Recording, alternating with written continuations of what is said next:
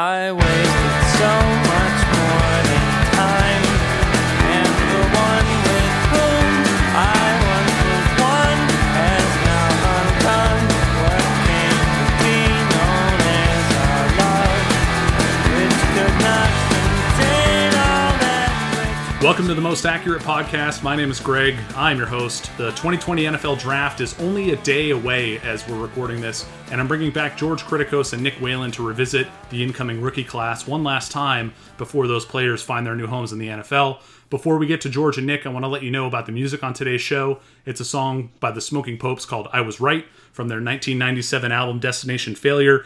To hear the track in full, plus all the other stuff I use in my episodes, check out the T-Map B-Sides playlist on Spotify, which is linked in the show notes. Now, hopefully when it comes to the NFL Draft and our associated fantasy football prognostications, I hope we can end up closer to saying I was right than a destination failure. So without further ado, let's start bouncing those ideas around with this week's co-hosts.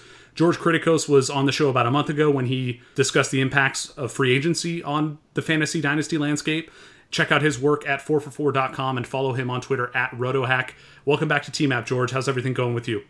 Oh, things are great. And I think Destination Failure is the name of the David Gettleman tribute band that he has. So it's apropos for this week. Very good. And Nick Whalen was on about 2 months ago to discuss the combine performances by this year's rookie class. You know him from 4for4, Dynasty Nerds, The Graduates, The Devy Report, and NickWhalen.org. Give him a follow on Twitter at _Nick Whalen. It's great to get you back on as well, Nick, especially as a team up with George and a reunion of your old Filmetrics podcast. How's it going? Yeah, it was. It's fun because that got put out there and a lot of people got play with it. So the thing is, you know, me and George are friends in real life, and it's cool to just catch up with them. So now we get to do it on a pod with you, and maybe some people will listen. Yeah, and with that in mind, I'm going to kind of clear out for the two of you guys and take more of a backseat as a traditional host on this show. Not that I have a whole lot to add on rookies. I tend to be a pro football guy only when it comes to fantasy. So really glad to get your guys' support here. And I'm itching to revisit some of what we discussed the last time each of you were on. But before we get to the draft, I think we need to start off with some recent news, starting with today's Schefter bomb that Rob Gronkowski is coming back after a trade from New England to Tampa Bay in exchange for a fourth-round pick. He's going to team up with Tom Brady again with the Buccaneers. In his last active season, 2018, Rob Gronkowski was the tight end 9 in points per game, but he was the fantasy tight end 1 in points per game the 4 years prior. So what do you guys think is the redraft value for Gronk in 2020? Can he be a top 10 or top 5 tight end again? Yeah, I do think he can, because there's two traits of thought with this. One is, hey, we saw O.J. Howard not get used. Cameron Brate is still there in Tampa Bay. That's what his offense is. The other side of the coin, though, and the one that I'm going to lean on, is the quarterback matters. They decide where the football is going to go. He has more rapport with Gronkowski than anyone else on that team, and Gronkowski wouldn't be going there. Brady wouldn't want him coming there if they weren't going to use him, in my opinion. So I think that Gronk's going to get used. We already know that position is bad towards the end of, tight end 1. I mean, Jason Witten was a tight end 1 last year. So I think he is someone to value and to go acquire. What do you think, George? Yeah, I mean, I think it's in his range of outcomes for sure. I don't know if I'm betting on top 5. I think top 10 is pretty reasonable. I think kind of that back end tight end 1 is where I'd value him for this year.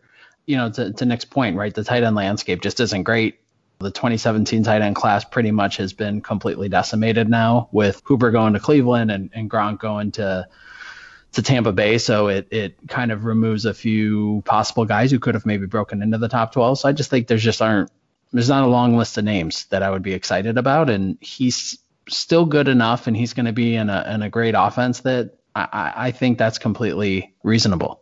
So maybe the bigger question we need to be asking here isn't whether or not Rob Gronkowski can be a top 10 or top 5 tight end. Maybe it's more worth considering, is he going to be valued appropriately? Because I look at the name brand that he has as quote-unquote Gronk playing with quote-unquote Tom Brady, and I think that he's going to be overvalued because of that, right? Like, I have a feeling he's going to be overdrafted relative to where we should reasonably expect him to finish in like the median case. What do you guys think? Yeah, I mean, I could see that being the case. When you want to look at the tight end landscape, as we said, I mean, there's a top 3 there. But I think he's in that tier that's right after that. I mean, right now, I would put him in like that Jared Cook era, where you have a guy that's a little bit older, It's a good offense. You don't know what he's going to be. He's going to be a tight end one likely. He could be mid. He could be low. People could have that name brand, and overvalue him, but I don't think they're going to take him over a Zach Ertz or a Kittle or a Kelsey. But the other thing to think about is he left football because of all his injuries, right? And it was really weighing on him. And 1 year away from the game could heal him up, and we've seen great elite players put up elite seasons later on in their career. Adrian Peterson did it age 30, age 33 after a significant injury. We've seen T.O. do it. We've seen Jerry Rice do it. So, you wonder, is it something where he's coming back because he wants to do something really good, and it's going to be a couple of seasons of that too. So I see the upside too.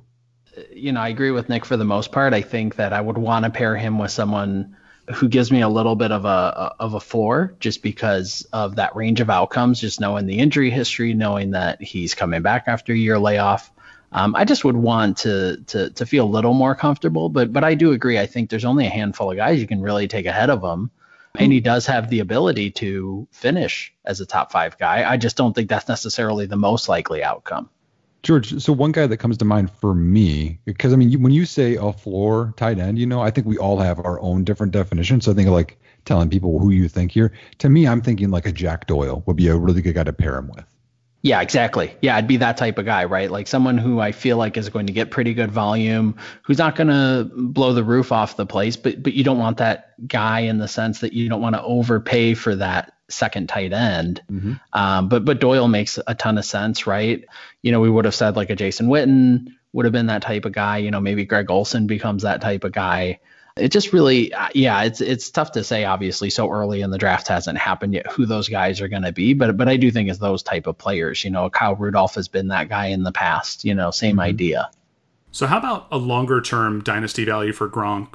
How many more seasons do you guys think it's realistic for him to play and be an effective fantasy contributor? I'm going to go with 2. Brady's there for 2. He's in town. I think they're probably going to be married together for 2 years. So that'd be my expectation.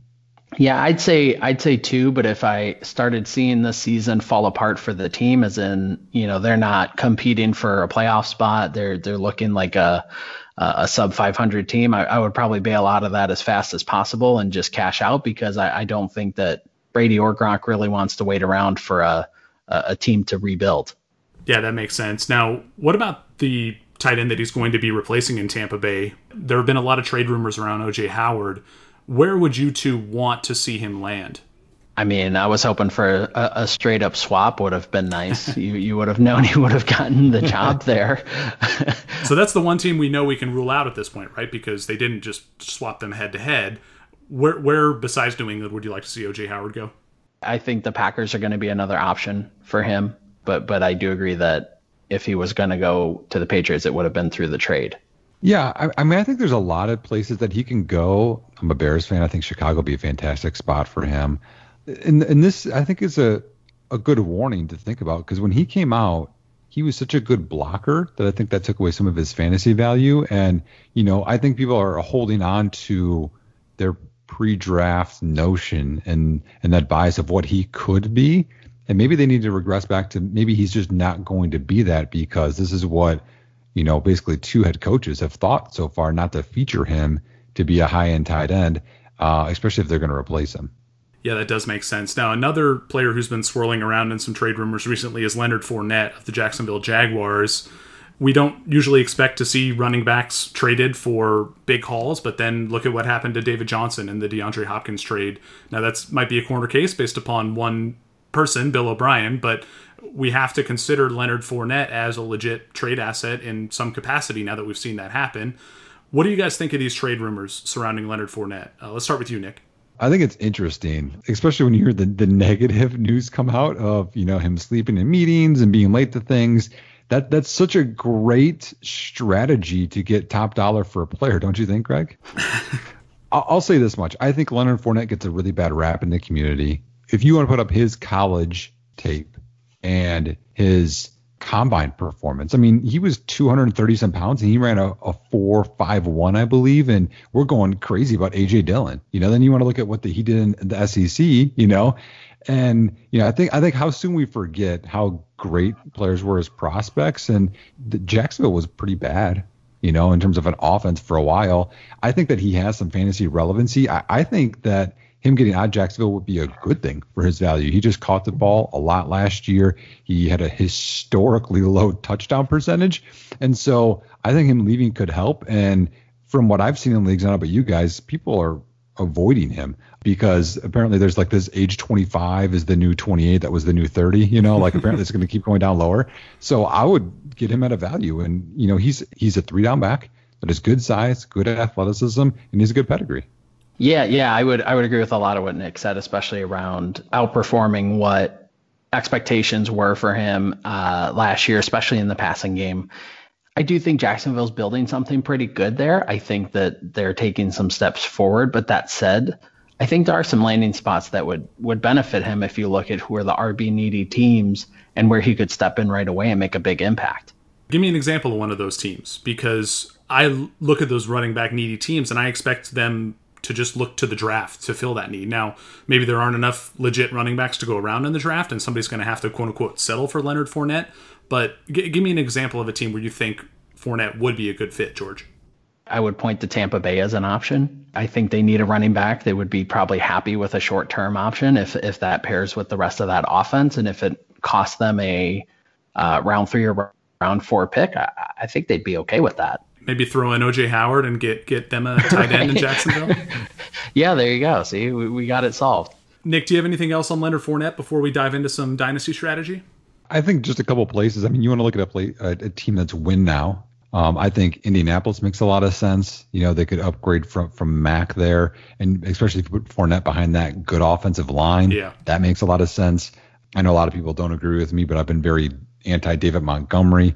I think upgrading in Chicago there, because it's from the moves that GM Ryan Pace has made. They're basically in a 2-year window. So I think upgrading anything on that offense, even if you don't think Foles to Trubisky is an upgrade, it is. Upgrading from Montgomery to Fournette's a help with that team. So I think those are 2 spots. But I think you can't say Washington's going to trade for Fournette. That doesn't make a lot of sense. It has to be a team that's potentially in the playoffs. Kansas City. I'm starting to sense a pattern. If there's a good player who might be available, Nick is generally going to want that player to go to the Bears. We get it, okay? But let's move on. Let's get into please listen to the podcast, GMs, okay, and just make the moves. Let's get into some general dynasty strategy before we start talking specifically about the NFL draft. And I'm curious how your guys' dynasty outlook has changed, if at all, due to the COVID-19 pandemic, because this is going to change how teams prep for the draft, how teams prep for the regular season.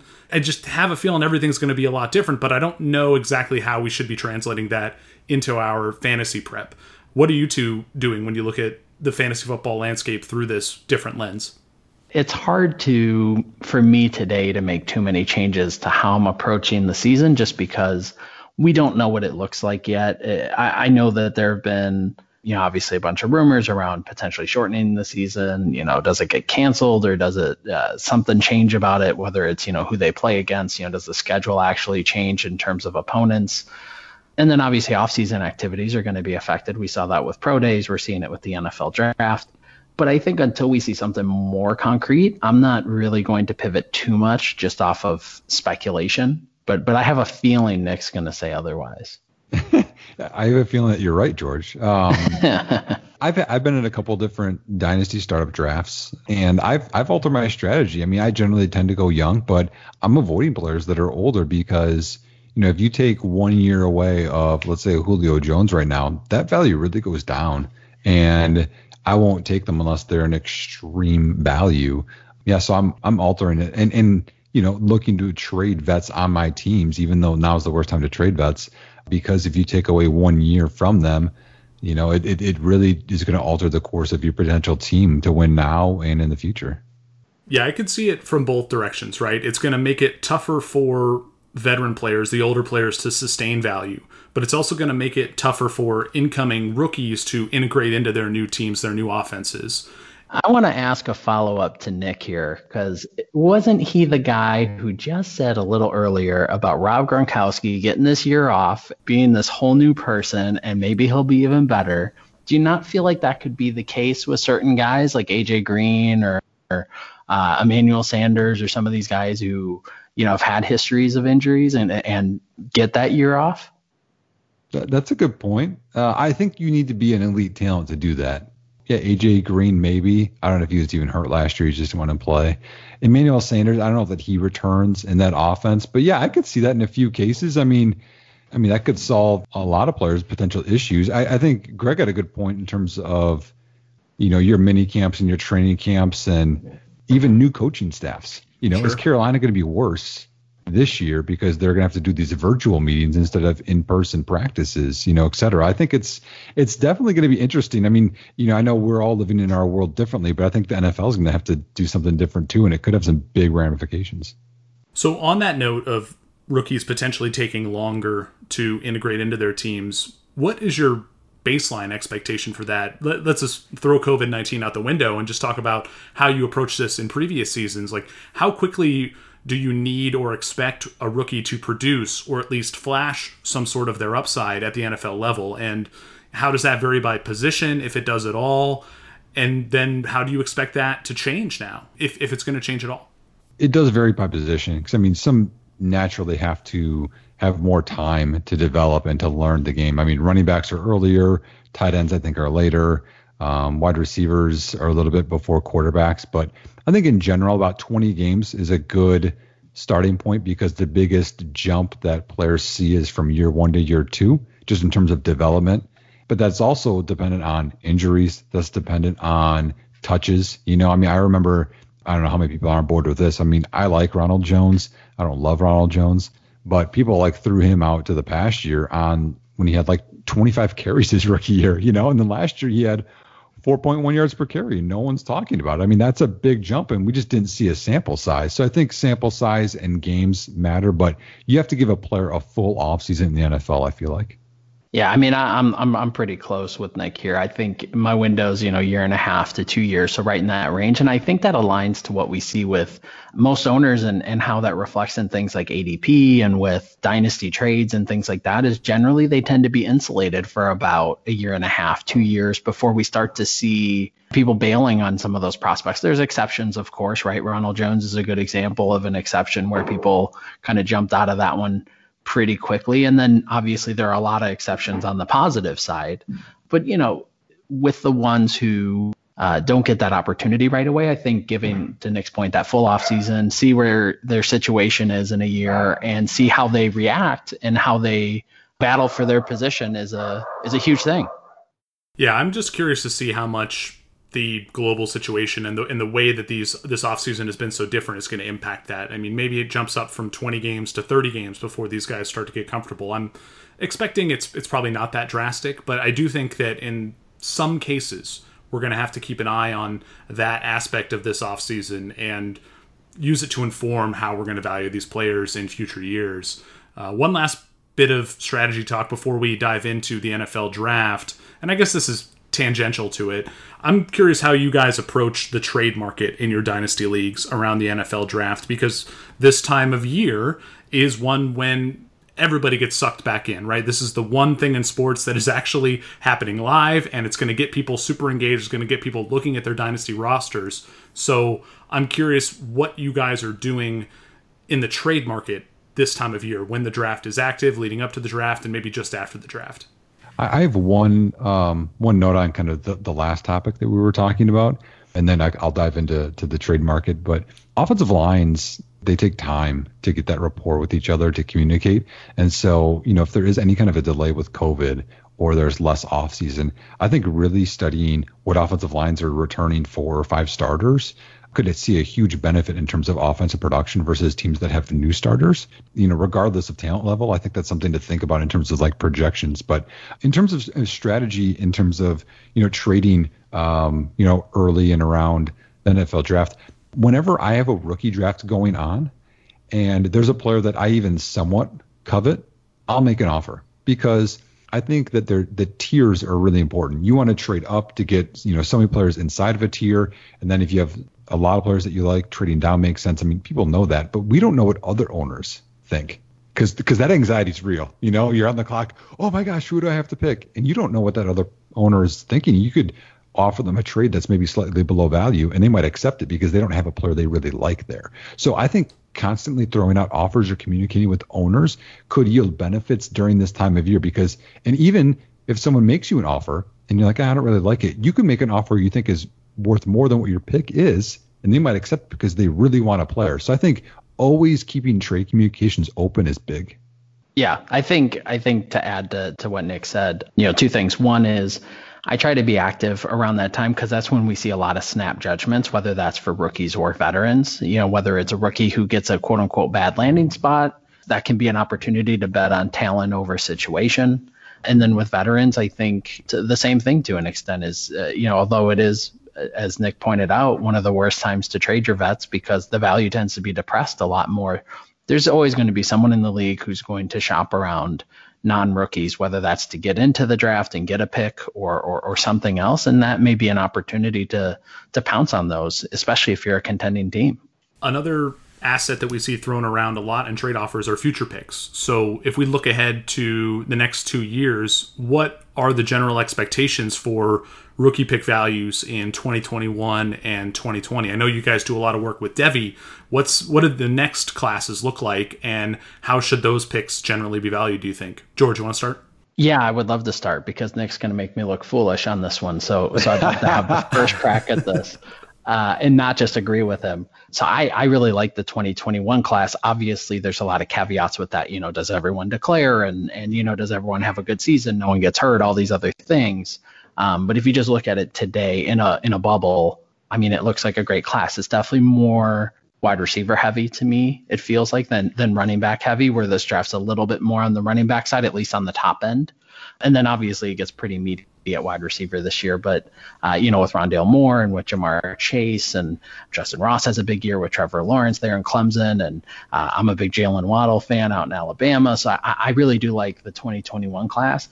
I don't feel as excited for 2022. I feel like unless a couple guys stay, it's just not nearly as exciting. But again, we still have a lot of time before that class comes out. So there's always going to be someone emerging. But I am really excited for the 2021 class, and I could see a lot of people hold on to those the way people were holding on to 2020 picks, especially as the hype starts to build a little bit more, assuming we get a college football season. George, I don't disagree with you a whole lot here. Okay. So, have a little confidence in your takes, I think one thing to really take note of is I think you have to draft for value and then you trade for need. But I think being cognizant of what's coming up in future classes per position is really important. So if you need a running back, this class is really good, right? I have a top 3 and then plus Dobbins. So I'd say 4 would be up there. But next year's class, which some of these guys could have been in there, is Travis Etienne. I'm not super high on Chuba Hubbard. And then you have Najee Harris, who I have to give a shout out to George's wife, Katie, who loves Alabama. So I'm going to mention him so she can be with me. But that's it. And then you look at 2022. I mean, there's Breece Hall. He's okay, but I'm not super hyped about running back classes, coming up there. Zach Charbonnet showed some flashes, not a ton. So saying that, if you need a running back, this year might be a year you're like, you know what, if you're deciding between a running back or receiver, you might go running back knowing 1-2 years from now, you might not get that guy. And you might have this hole in your roster. Or if you need a running back, you need to be high next year to get Travis Etienne. What George said is correct. I think the wide receiver class next year is outstanding. I mean, Tylan Wallace, Tamarian Terry. I mean, there's a ton of guys up there. I mean, even Jalen Waddle's running mate, Devonta Smith. There's a lot of talent at wide receiver next year that I think is good. I think there's a lot of talent at tight end coming up as well. So I think those are the classes. And we could talk about quarterbacking too. If you're in super flex, you're 2 QB with Trevor Lawrence, Justin Fields, obviously. But if you need running back, I don't think that's something to really shoot for. And in 2022 overall, George Pickens is really good. But I think that right now, as George indicated, there's not a lot of data and there's not a lot of freshmen that really stood out. I remember Sammy Watkins had that awesome year at Clemson his freshman year. We didn't have that. And so when you don't have that, the value's lower. And so I would really covet wide receiver next year for sure. But if it's running back, I might take him this year. So how does the wide receiver class next year compare to this year's? Because the 2020 wide receiver class is one that's said to be very, very deep, right? It is. I would take next year's class over this one. I would too. In this year's class, I mean, people really like Justin Jefferson, right? I'm not as big on him, but Justin Jefferson isn't even close to the best receiver on his own team. I mean, Jamar Chase is good, and Rondale Moore, got hurt last year, but he's special in my opinion. I like Tylan Wallace a lot, who I had said. Georgia mentioned Waddle. I mean, there's so many unique and good talents in that class. Oh, I'm sorry, I didn't even mention Rashad Bateman out of Minnesota, who's really good. There's a lot of really good wide receivers there who could be elite. And then if you look at this year's class, there's only 2 guys that could be elite in this class, in my opinion. There's a few that, if everything turns out perfect, they could, but it's more doubtful. I think next year's class has some more of those elite talents, and they might be getting underrated because people used to value size a ton, but that's not the NFL right now. Right now, the NFL is about separation, and that this next year's class has the athletic ability and strength, I think, to separate. No, I totally agree. I think, to Nick's point, I think the upside of the 2021 class from a wide receiver position is just insane. I think we're going to see, assuming again everything holds and everything else, I mean, we could see something on par with that 2014 class. One of those years where we're going to get a ton of really good to elite type guys, especially as we think about dynasty leagues. All right, so let's get into the draft itself, because it's fun to speculate not only about this year's rookies, but the upcoming rookie classes as well. With that said, we still need the information of where these guys are going to land in the NFL before we can really get a strong beat on what their value is going to be. So we're going to tie this all to draft capital, where a player is drafted, what team picks them, landing spot. And I'm curious what you guys think about how draft capital relates to fantasy value by position, because we're not going to see that many running backs go in the first round, even though, as Nick alluded to, he has a really strong top 3 running backs. And just as a teaser, we are going to get to an overall top 12 from Nick and from George at the end of the episode. So stay tuned for that. But getting to this idea of draft capital and how it relates to fantasy value, how does it vary by position for you? Part of it is a pure opportunity play, right? Like, they're more likely to assume that a first round pick is going to fill an immediate need as opposed to a later round pick. That's part of it, right? But then there's also a roster component of it when you think about how many at each position can you carry, right? Teams are willing to carry more wide receivers now because there are more 3 and 4 wide receiver sets. So that can dilute the draft capital argument a little bit, right? Because a guy can stick around a little longer on the roster because there is that extra spot that maybe there wasn't before. Whereas the tight end, it's a little bit of the opposite. Teams aren't carrying that 4th tight end like they used to. There aren't as many big sets for a lot of teams that there used to be. So draft capital can be a little bit more important for a tight end because they could bounce around really quickly. And with running back, right, Nick kind of alluded to the idea of like running backs tend to hit earlier. And part of that also is, running backs need to hit earlier because the toll that it takes on their bodies, be it in college and then in the pros, it can erode their ability to stay healthy a lot quicker. So that draft capital can be super important when it relates to opportunity and just the lifespan of that position. Yeah, I think that's a good point. I'm going to bring up just one other aspect that people need to be aware of. The NFL teams are drafting to win games, to add a new dynamic to their offense, their defense, to add some kind of a value. I mean, we know what Will Fuller did with Houston, right? I mean, they averaged 1 more touchdown per game with Will Fuller in the lineup than without. It wasn't because Will Fuller was going to make the most receptions and yards. And so I think when looking at, as George said, if this guy goes in the first round or this guy goes in the second round, realizing that player isn't necessarily going to be the best fantasy asset and that we're playing a different game. So I think that's going to vary the value even by position, because you could see a guy drafted on day 2, but he's projected to be a 3rd down back instead of a guy who could be potentially later, but he could play all 3 downs, so I think you have to kind of take that into context when you're drafting and valuing players. Yeah, that's a great point. It's not just about where they went in the draft. It is about the landing spot and the scheme they're going to be plugged into. Now, how can fantasy owners try to identify outliers here, right? Like, how are we going to find the next Aaron Jones, who was drafted in the 5th or 6th round, but produces like a player who was drafted in the 3rd round at the running back position? Like, what sort of attributes or statistics are you two looking for to identify players maybe who had a low draft capital, but who will find success in the NFL? Well, I think the one thing I always look for, and I mean, I'm a film guy, you know, one thing that really kind of almost bugs me is that everyone this time of year is going to hit. They're all going to be great. Everyone loves their teams. Every player can learn a new position, or they can overcome whatever flaw. And the reality is they can't. A lot of these guys aren't going to make it.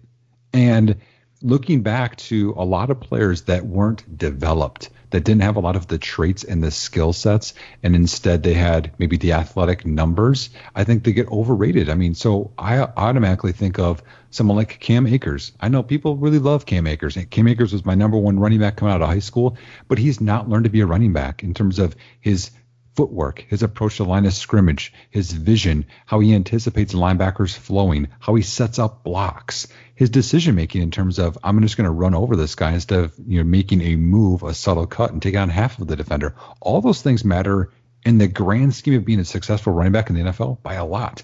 But if you turn on a highlight tape or you look at him at the combine, like, wow, Cam Akers has a lot of potential.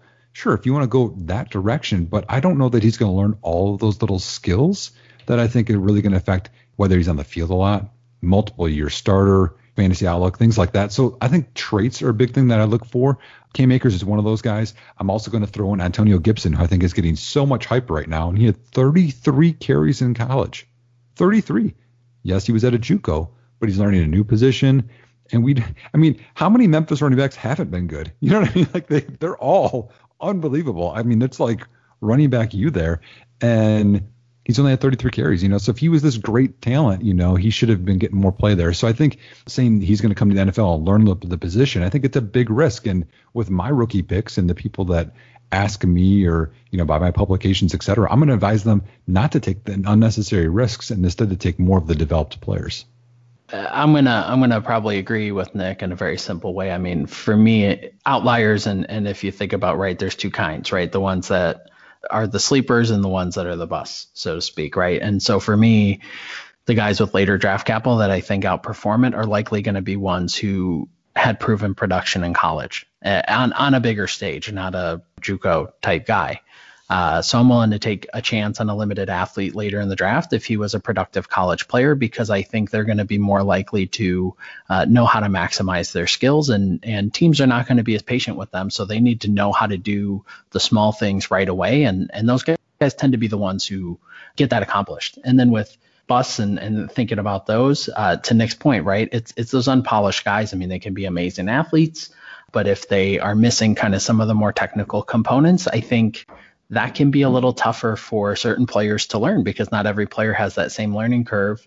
And great, you know, athleticism can help certain guys outperform maybe their skill set in terms of kind of the technical aspects. But I don't know if you want to bet on that every time. So that's where I'd go with it. So if we want to try to apply these things that you're looking for to this year's class, George, who are some players that stand out to you as potential or likely busts, or to potential or likely sleepers? Like, rattle off a couple players on the positive side, a couple players on the negative side. Yeah, I mean, in terms of the negative side, you know, Herbert's one I worry about a lot. I just didn't see a lot of progression from him through his college years, and he is a really good athlete. But I think he also missed some easy throws and wasn't a guy necessarily who had that ascension throughout his career. I feel like there was a plateau pretty early, and that scares me a bit in terms of both his production and his overall skill set. KJ Hamler's a guy I worry about more in a different way. I mean, he was productive at Penn State, but I just don't know if he's going to translate to the NFL. He's a much smaller wide receiver, and I just don't know if he's going to get the same type of space that he had in college to produce.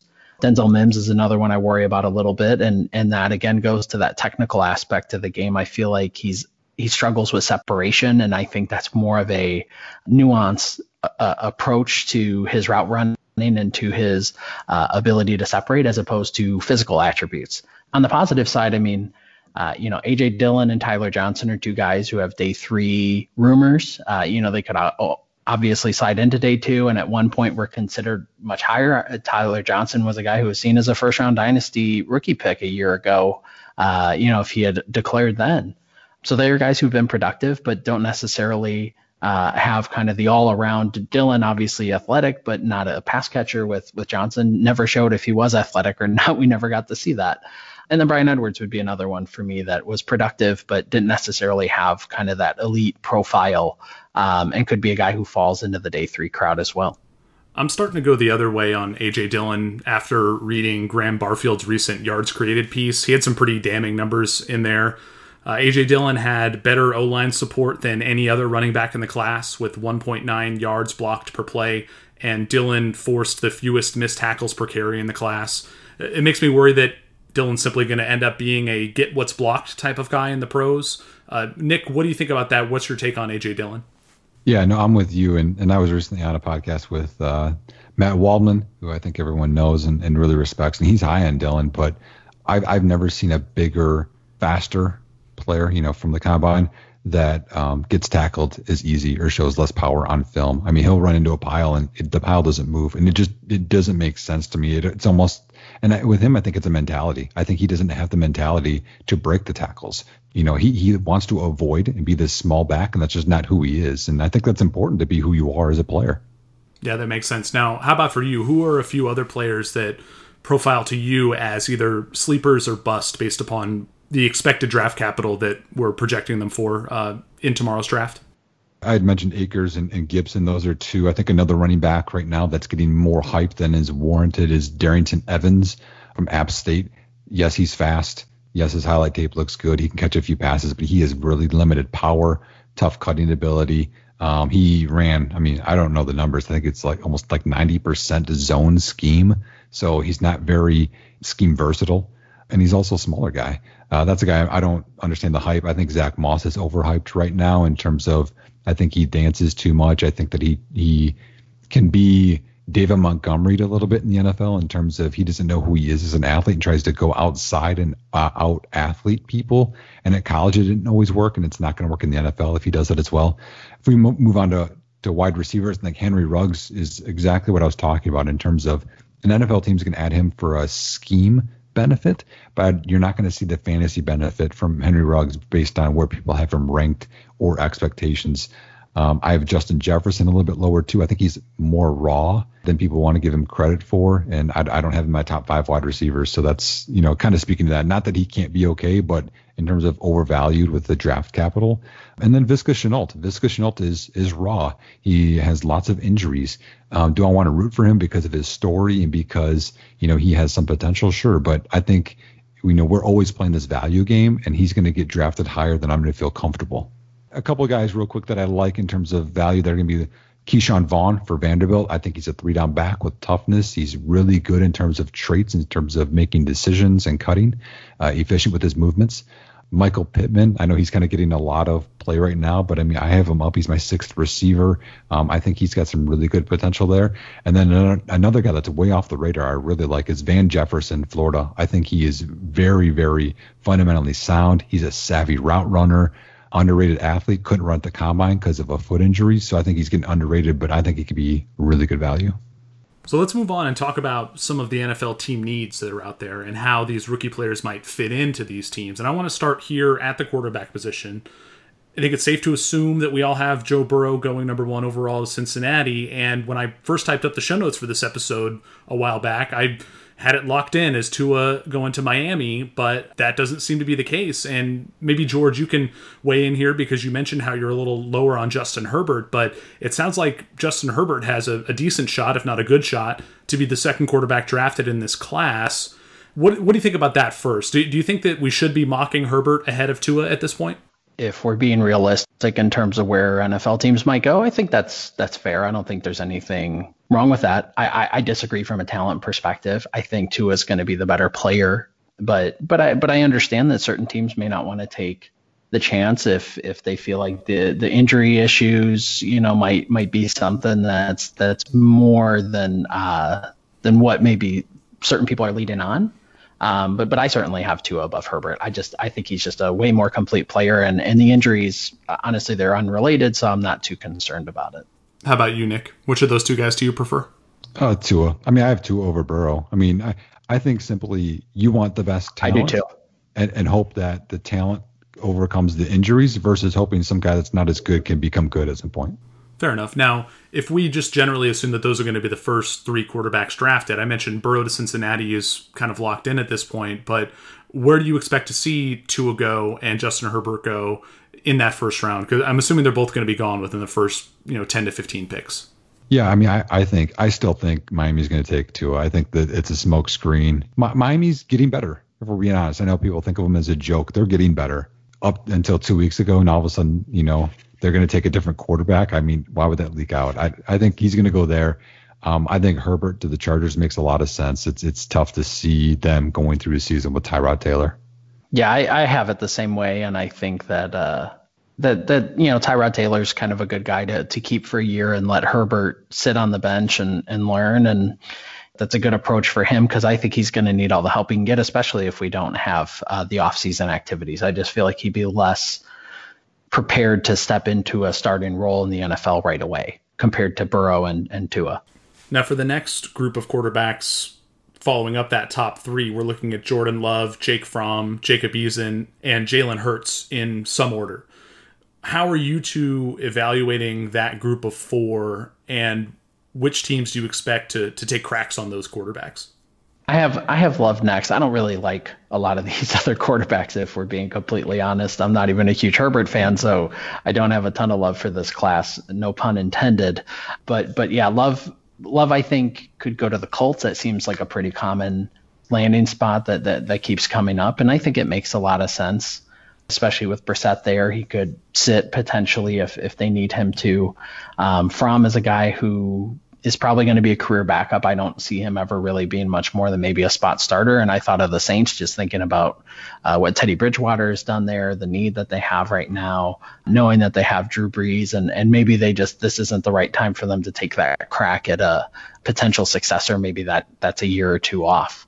With Jacob Eason, I had him going to Tampa Bay, being behind Tom Brady. I think that makes a lot of sense and puts a big armed quarterback with the Buccaneers, which I'm sure they'd love to have again after Jameis Winston and all the craziness. I think there's a few similarities there. And with Jalen Hurts, I'd love to see him on the Patriots. I just think that would be a fun landing spot. And if Belichick's around for a few years, I think he could benefit and potentially be a starter down the road. I actually like Jake Fromm more than Love. Love's floor is lower and his ceiling's higher. I mean, that's basically what it is. I mean, you can pick, kind of what you like. If you like high ceiling, you go with Love. If you like higher floor, then it's Fromm. But I think Love going to the Raiders makes a lot of sense in terms of, they've been fishing around that they need a quarterback. George had said the Colts. I think the Colts are going to be tough because they don't have first round picks. So if he drops to the second, then maybe. But I think Love's probably going to go mid to late first.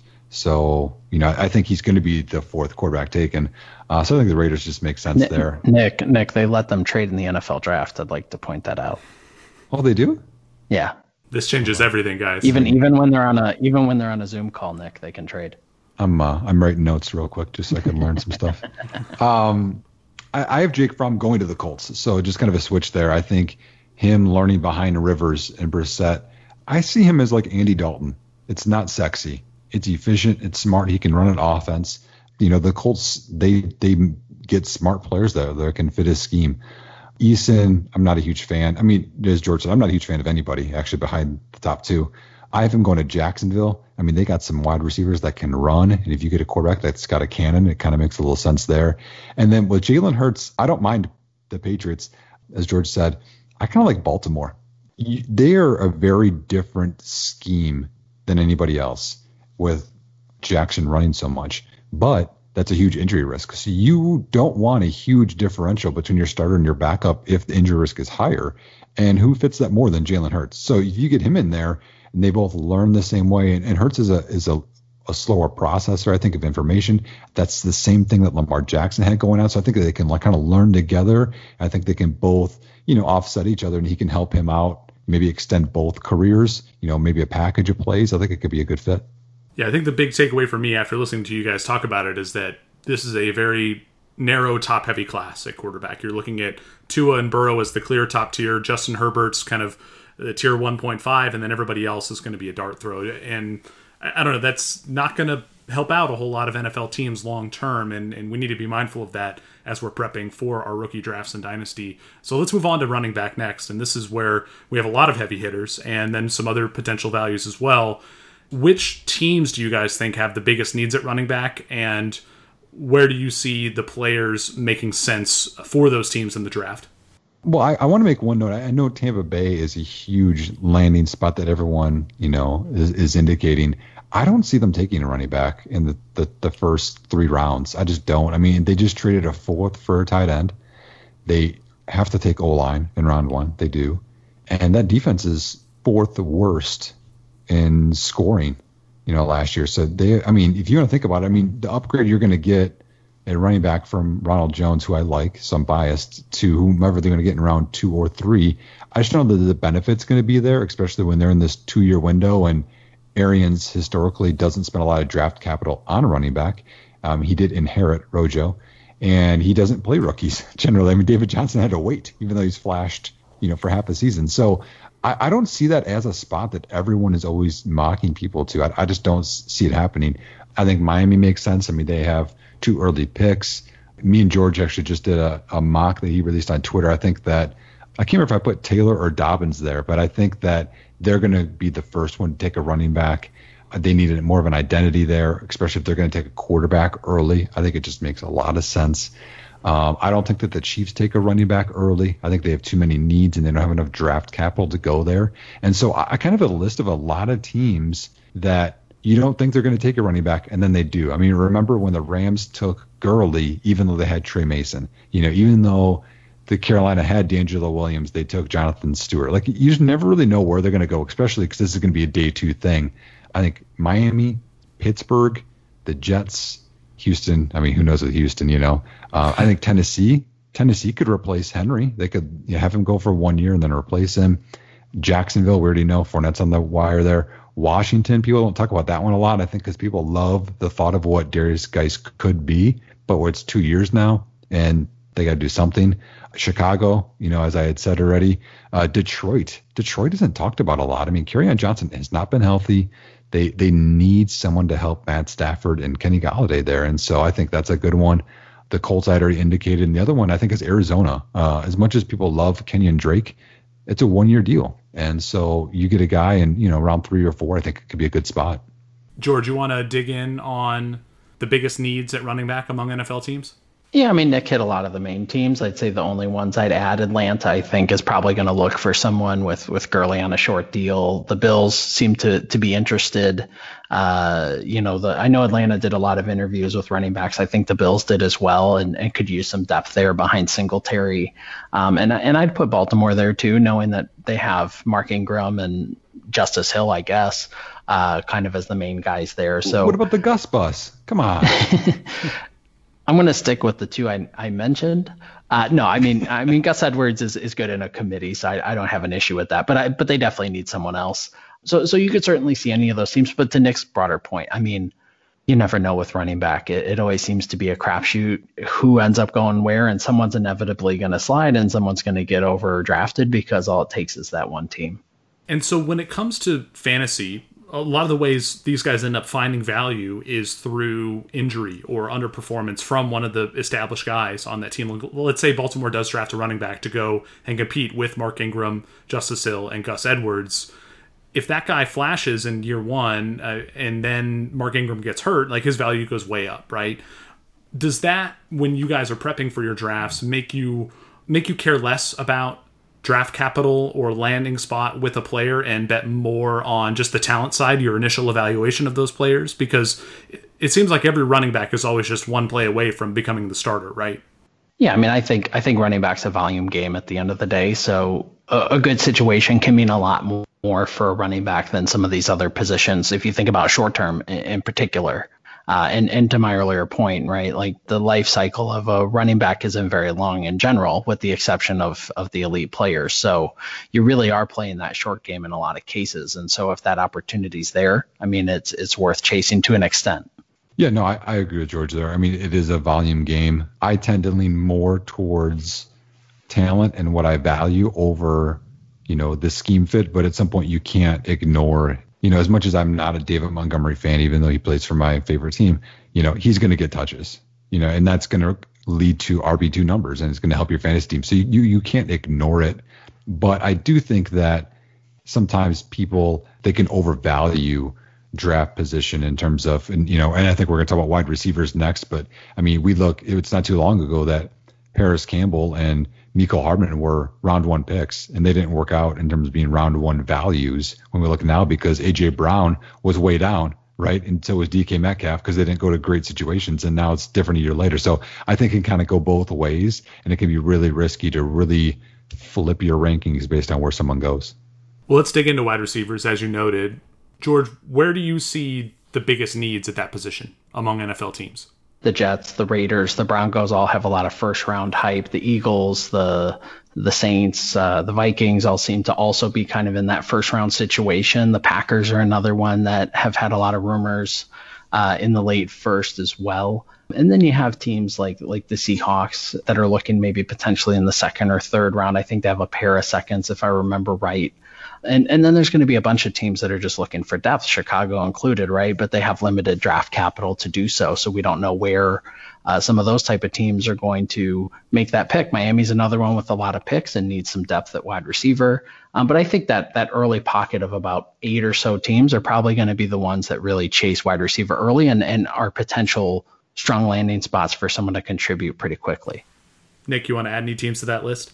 No, I think George hit on it well. I think the other thing just to note is with such a deep class, I mean, I have on my list about 12 guys that I really like, and it could be even deeper than that. If you're an NFL team and you're between wide receiver and any other position, why won't you take the other position and just wait around and then take the wide receiver? You know what I mean? I think it just makes sense in terms of value, and that could lead to some teams that we look at and we're like, why aren't they taking this guy? He's right there. It's because they can get someone around later and still fill their D end or their corner need. Do you have any favorite potential landing spots or favorite fits between the rookies at wide receiver and the teams who are looking at that position? I think that there's some that just make more sense, in terms of complementing. I think that some people are talking about Denver as being a really big landing spot. I mean, it could. I mean, you do have a wide receiver 1 there. I think that having someone like Ruggs there makes sense more than someone like Judy, even though I think Judy is a better fantasy fit and better overall fit. And I'm not a big Ruggs fan, but in terms of what that does for that offense, because you have Fant and you have Sutton and you have Gordon to do all the underneath work, and I guess Deshaun Hamilton, if people are still big fans of him, and Ruggs would open up everything else for them. And Drew Lock likes to throw the ball deep. And Drew Lock did that to Emmanuel Hall a ton at Missouri. And so when you add in Ruggs, that I think increases his value and the value of the whole offense if he fits there. How about you, George? Any favorite fits at wide receiver? The Colts really need an outside receiving option. I think a guy like T. Higgins makes a ton of sense, especially if you pair that with a young quarterback. That could be a potential good opportunity because he did prove to be a guy who could work down the field, which is something that they seem to like with past receivers like T.Y. Hilton and Marvin Harrison and Reggie Wayne, but still has enough polish that he could be a contributor pretty quickly and also complement someone like Paris Campbell that they picked last year, who's going to be more of a slot option and underneath option who can break a long play. I think something like that would be a good pick. And I know that Denzel Mims to the Packers seems to be really popular. I'm not necessarily as excited about that one. I'd rather see someone like Jalen Reagor, who has a little more versatility, go somewhere like the Packers. I think he could be a guy who could contribute really well, really quickly. All right. Now, I know we probably don't want to do this, but I want to get to tight end next. This is not the sexiest position in the 2020 class, but we should talk about them. Which teams out there have the biggest need at the tight end position? Chicago has got a big need there. They just cut Trey Burton. Jimmy Graham, even though he's going to be there for 2 years, isn't who he was. I don't want them to go tight end because I don't think it makes sense with their 2-year plan, but they have a need there. I think Carolina does. I know people really want to love on Ian Thomas and his potential, but with a new coach comes new talent. They don't always take the old talent and believe in it as much as, everyone else does or the old staff. I think Washington makes a lot of sense. And the Patriots, they need a lot there. And I think adding a good tight end talent there is just really going to help whoever the quarterback's going to be. I was going to say Tampa Bay, but that's changed. So I guess the couple, I'd say the Packers would be one. The Colts would be another that stand out to me. in addition to the ones that Nick mentioned. I just don't think there are a ton of great options at tight end, and I just don't think there's a ton of team needs right now. So do you guys think that makes it more likely that a player like O.J. Howard will have better trade value, or any other tight ends who might happen to become available this time of year? Yes, I do. I mean, I think Howard, you think of Njoku, I think that those guys are going to be better talents than what's coming out right now. And I think they're going to have, when you think of this COVID we talked about in terms of development, I think that they would have more of a development already that could help a team right away versus these kids too. I'd agree with that. Yeah, I don't have much to add. Nick nailed it. Now, if your favorite team was going to go out and trade for a tight end, would you rather them trade for Njoku or for O.J. Howard or for Evan Ingram? Ingram for me. I'm a bigger fan of him than the other two. If we're talking about a receiving tight end and we're talking more fantasy specific, but obviously he's not the most complete in terms of blocking. Yeah, I think I mean, if their price was equal, all that kind of stuff. Yeah, Ingram. I think because Ingram would have been my wide receiver too if he played wide receiver out of that class. I think he's really talented. Yeah, fair enough. So maybe Ingram was a runaway winner there. Do you have a preference between Njoku and O.J. Howard? I would go Howard because he's a superior blocker, so he's going to help all facets of that offense. Even if he's not elite, what people thought he was, he's better than Njoku. I'd agree there. Yeah, totally. All right. The moment has come. Let's get to our top 12 overall rookie rankings. These are going to have changed a little bit from the last time I had each of you on the podcast. George, I'm going to let you kick it off with the 101, and then maybe we can go back and forth to see where you and Nick disagree. Is it still Jonathan Taylor for you? It is. Yeah, it's still Jonathan Taylor for me. I think he's the most talented and, seems like the most likely to be an elite runner for an NFL offense, and a team will trust him the most. Same for you, Nick. Jonathan Taylor, first overall in a rookie draft? Yeah, he is, even though the anonymous scout in the Athletic article came out where they said Antonio Gibson could be better than Jonathan Taylor. I put a name on their anonymous scout. We want to out you. All right. Who do you got number 2 then? I got Swift. DeAndre Swift for me as well. Both got Taylor Swift. Both got Taylor Swift. All right, George, who do you have at number 3? Jerry Jeudy for me. He's been my top receiver for a while, and I think he's just the most complete at the position, and seems like he'll fit pretty much anywhere he lands. I have CeeDee Lamb. I like him more, but everyone has to put in the context that if George does not have Jerry Jeudy wide receiver 1, that his wife's going to disown him. So, there's obviously a bias there. Smart move by you, totally. George. I appreciate that. Yeah. George, you have CeeDee Lamb 4th, though, right? I mean, it's pretty close. That's right. Yeah, and I have them really close, within my overall rankings, too. So, it really is splitting hairs with those two. I think they're both great players. Nick, are you splitting hairs in the opposite way with Lamb 3 and Jeudy 4, or do you have a different player at 4? No, I have Clyde Edwards-Helaire 4. I really, really love his talent. I think he's so versatile in terms of scheme, catching the football, which we know catching the football is worth more for running back than running the football is per touch. It's proven. So he's a guy I think that people need to hype up more because he's going to add 50, 60, 70 plus receptions, on top of what he can do rushing, and he can make anybody miss. And so, if his offensive line isn't good, if they run zone, if they run gap, I think he's going to be good in anything, except he's not tall and doesn't run a great 40 time, which I don't care about. So one of those people who might need to bump him up higher is George, because I know George has him a lot further down in the top 12. What's your concern there, George? Is it that maybe Clyde Edwards-Helaire was propped up by Joe Burrow, by the rest of LSU surrounding talent on offense? Like, why are you so much lower on Clyde Edwards-Helaire than Nick is?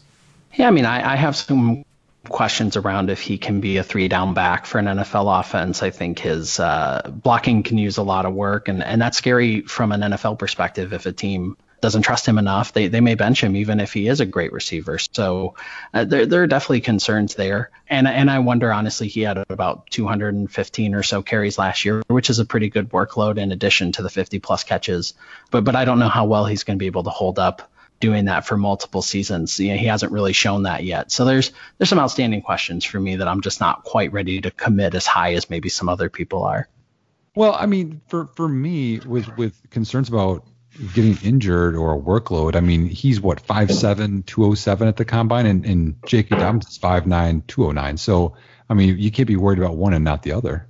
No, I hear you. It's just, I mean, honestly, like, I think we've seen more with Dobbins than we've seen with Edwards-Helaire. That's fair. And that's where I'm at with it. I mean, I like both players. I trust Dobbins a little more at this point. Yeah, and I generally have that too, where if I can get two good sample sizes of seasons from a player I like more than the one, that favors more with me in terms of quarterbacking than anything else. But yeah, I can see that here. Nick, who do you have at number 5? There I have Jerry Jeudy. So I question a little bit of Jeudy in terms of toughness going over the middle, DBs if they get their hands on him, but he's just a phenomenal route runner. I want him to run more north and south after the reception than all the dancing that he does, even though he is a good dancer. I'm sure he'll do really good on Dancing with the Stars someday, but I really want him to get north and south to get yards. But he's a great route runner. You can't question that. And just the way that he attacks defensive backs, he just has such a big knowledge base. And that's a good lesson, I think, for anyone that's scouting or that's a receiver or whatever, is that it's not how athletic you are. It's how you attack and utilize space and hands and feet all in coordination to get away from defenders. George, who do you have at number 5? J.K. Dobbins for me, and I don't probably need to go too much more into it, but yeah, he's been my third running back for a little while, and to Nick's point, the multiple seasons of high production really boosted him in my ranks. Now, how about number 6? It's Henry Ruggs, which I know Nick and I will disagree with. I just think Ruggs is going to get I think Ruggs is going to get a lot of opportunity, and I think that it's a tough wide receiver class after 2. Personally, I think there are a lot of guys kind of smushed together in that next tier, and for me, the combination of Ruggs' potential draft capital, I think his explosiveness, and I think he's more nuanced than people give him credit for. He's a guy that I just really like. I mean, if you could just see me shaking my head, George, I mean, we used to be good at this, man. Like, what happened? I mean, you go to Vermont, what happened? There's no football team up here, so I'm watching a lot less these days. With me, it's just I don't see Ruggs as a good route runner. I don't see him being physical enough to win at the catch point, but also to get defenders off him. Sometimes he was okay with a guy just being in his hip pocket, and that's just not going to fly with me. I don't think he has good lateral agility either, which I think is an issue with the route running and after the reception. But he can go deep, and if he gets the ball in his hands and has a lane, I mean, he's dangerous. But to me, I think that's too high of a draft capital for me to risk it. For me, number 6, I have Dobbins there, who I like Dobbins. I don't love Dobbins. Some people really love him. I think he's good at a lot of things on the field. I don't think he's great. I think that offense, I mean, he improved by 2.1 yards per carry from 2018 with Dwayne Haskins throwing 50 touchdowns to this season with Justin Fields throwing 43. What was the big difference? The difference with me was scheme. When you run a read option scheme and run in that zone, he has huge rushing lanes. You could see that against Clemson, where, I mean, there's nobody for 15 yards. So, I think he got aided a lot more than people want to really look at. But I think he's good. He can catch the ball. He can block. He can run a little bit. I just don't see special. Just because we've been running a little long on time, Nick, why don't you round out the rest of your top 12 after Dobbins, starting at number 7? Yeah, I really like Denzel Mims. Me and George disagree there. I have him at 7. Then I have T. Higgins. So George had mentioned him earlier. I'm a big fan of him. Jalen Reagor, I think he's more nuanced than people want to give him credit for. Then Michael Pittman, Brandon Ayuk, and then I have Justin Jefferson, which I know is not what people think, but that whole next tier of wide receivers, they're all really good, and you could really pick whoever you want there. How about you, George? Why don't you give us your bottom 6 of the first round?